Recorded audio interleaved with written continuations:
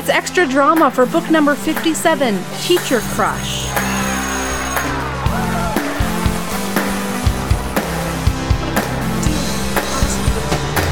does that make me Miss America?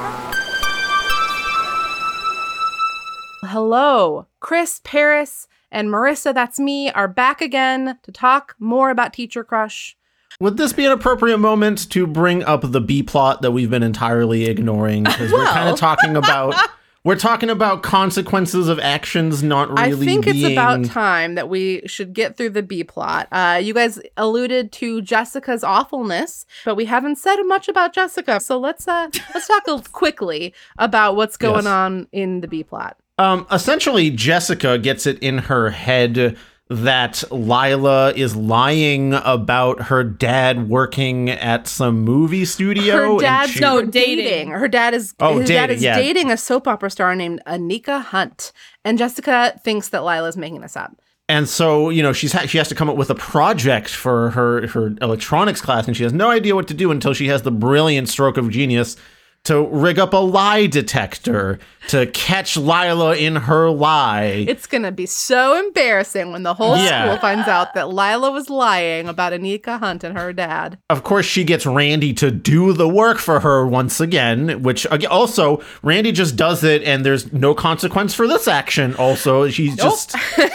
Although she does get embarrassed at the end of the book because she's hoisted by her own petard, right? Like they put her in the lie detector test. But the hoisting is not even like a foot off of the ground. The petard is comfortable and fine because she puts Lila in the lie detector machine as if a lie detector is like admissible objective evidence, which, as I'm sure we all know by now, it's trash. Right. Especially if it's made by a high school student in a 2-week electronics course. Yeah, totally admissible evidence, Jessica. Anyway, she hooks Lila up to the thing. Turns out Lila isn't lying about that, or at least her lie detector says that. And like there's like one line about a couple of people laughing at Jessica for like, it's like not even really laughing. It's just like some people were kind of giggling.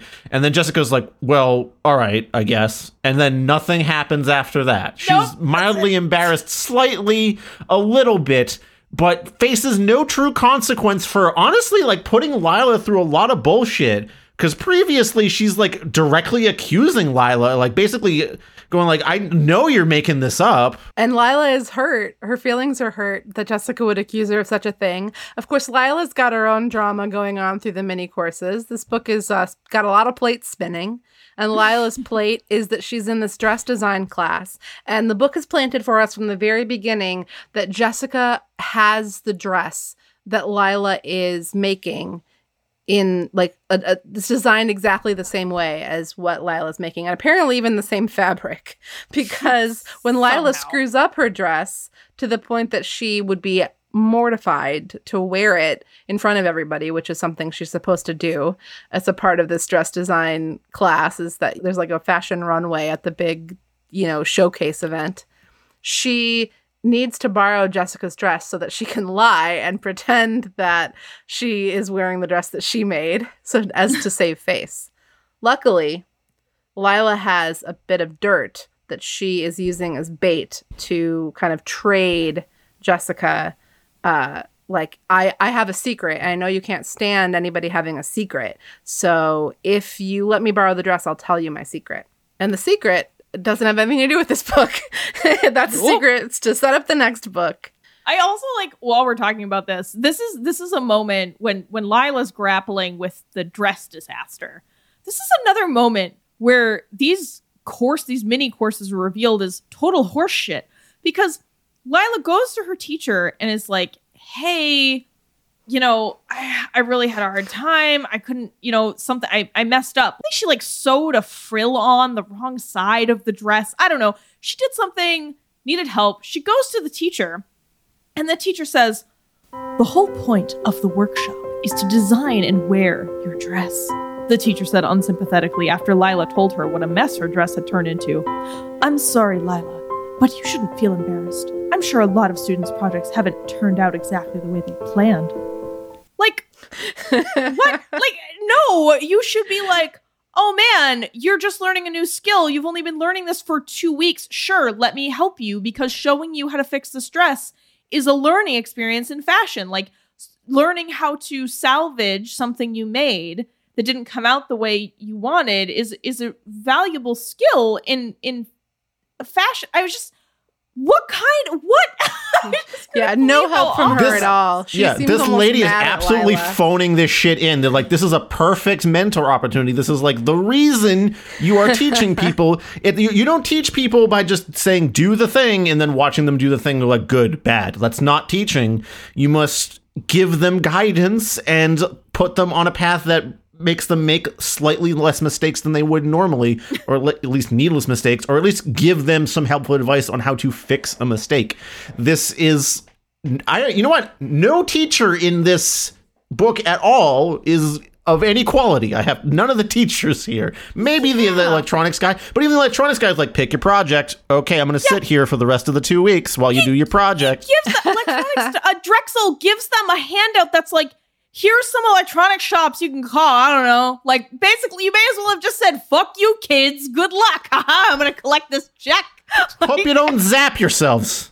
Well, you know who, so what we're saying is like the teacher who's the most hands-on, who's the best teacher really of all the mini course teachers, it's Stuart Bachman. Well, I don't know. You know what, though? I have bones to pick with the art in this book.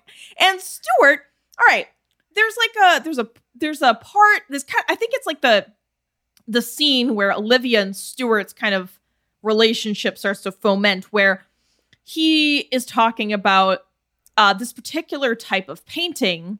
I think it's most commonly known as the Zorn palette, where you use a set of limited colors to create all the colors you need. So you use I think it's usually 4 colors. I might be 5. I'm not an artist, but my partner is, so I kind of pick up things here and there. And basically, like, you choose these 4 colors, and then you are able to give the impression of other colors based on the way that you use them through the use of, like, shading and stuff. And in the book, it's like, all right, kids, Stuart's like, all right, I want you to paint green without painting green. But then instead of, using this as an opportunity to actually talk about the Zorn palette or some real art techniques, Stuart just kind of goes, just do it. And then there's no explanation, and Olivia just magically knows how to do it. And it boggles my mind. And like the other parts where they're talking about art, we really only get one description of a painting. And it's one of Olivia's early paintings. And it just says it's flowers in a garden. Everything else, it literally is just like shapes and colors and textures. Like there's no description. We have no idea what style of painter Stuart is, or what style of painting Olivia is doing that she is succeeding at so well. We know that she's working in acrylics. I mean, for God's sake, tell me it's a rippling blue square, or like a matte red circle, or like a seascape on the Atlantic coast. Like, it doesn't take a lot of effort to give me that detail, and I just drove me nuts. It makes me think that they must be abstract paintings, or else they would have been described more. But who knows? Maybe the author just really couldn't decide, or didn't know anything about art. It's possible. Yeah, it's true. Oh. So Lila has this big secret that she is holding out over Jessica, and she ends up not even actually, Jessica doesn't even get the secret as like payment. Like the secret comes out at the birthday party that Olivia has at the end in front of everybody. But I really want to tell the gladiators what the secret is. Do you guys remember? It was someone's ex-boyfriend is moving back to town. It makes sense that it wouldn't have stood out to you all in, having read the book, weeks ago at this point, because you haven't read the other books. But for me, my eyes are wide because Todd Wilkins is moving back to Sweet Valley. And they put Elizabeth in the very end of the book. They put Elizabeth in Jessica's lie detector test, and Lila, in like the bitchiest move she possibly could have pulled, asks Elizabeth point blank, so are you worried about the fact that your boyfriend's moving back to town and you will have another boyfriend now? Like, is that a problem for you at all? Knowing full well that Elizabeth has no idea that Todd is moving back to town. That's how she breaks the news. Okay, so Elizabeth also mildly sucks too, I guess, then. Well, wait, why does Elizabeth suck? I am incorrect. I can't keep track of these. Elizabeth is the one who Todd Wilkins is her ex-boyfriend, and they broke up because Todd moved away. And then Jeffrey moved to town, and then Elizabeth and Jeffrey started dating. So, Oh, yeah, this is Elizabeth's ex-boyfriend. I'm sorry. Oh, wow. all right. I mean, sometimes Elizabeth definitely does suck. But in this particular case, I think the suckiest thing about her is that she might still be harboring feelings for her ex-boyfriend, which is not great when you have a new boyfriend. But Also, I feel like a heated coat hanger would be a lot easier to make than a fucking lie detector in 2 weeks. A heated coat hanger is like a couple of resistors, right? A little insulation. yeah. A lie And she wouldn't detector have is like need Randy Mason's help. Randy like builds like he like, oh, here's a pulse oximeter, Jessica. Like he just makes Yeah. one. Also, actually, hold on. There's this point. I completely forgot about this until now. I think Jessica might also be a little stupid about how this lie detector works. Because at one point earlier, when she's like testing out the lie detector, she's like, oh, let's get your like baseline pulse reading. And she goes, oh, okay, I've got it. It's 120/80, which is a blood pressure reading. But then Yeah. later on, someone else like sets up the lie detector and they're like, Randy okay, let's take Mason, your. I think. Yeah, Randy Mason sets it up. He's like, okay, let's take your baseline pulse. Oh, 73 resting heart rate, which is a normal resting heart rate reading. So I was trying to struggle to think if like the author just didn't understand what was like a pulse reading or if that was just a subtle jab at Jessica not knowing what the fuck you're supposed to even be reading on the pulse oximeter part. I like that second reading because the book keeps us a little bit in the dark about the play-by-play of what work Jessica's doing, because she's definitely doing something. Like she's clearly very enamored of this invention. She works on it a little bit at home, and she takes it with her from school to the party because she's just so excited about it. But all of the ideas for how to make it work come from Randy. And he must have helped her with the actual electronics because I don't think she was really paying attention in class. So I think she's into it maybe more than she cares to admit. But I agree with you that the book gives us no sense that she actually knows that much about how it works. Winston's invention is a voice-activated toaster. Lila teases Jessica at one point that maybe she is going to invent an electronic boy finder. That's just Tinder, right? That's just Tinder. Just Tinder. Because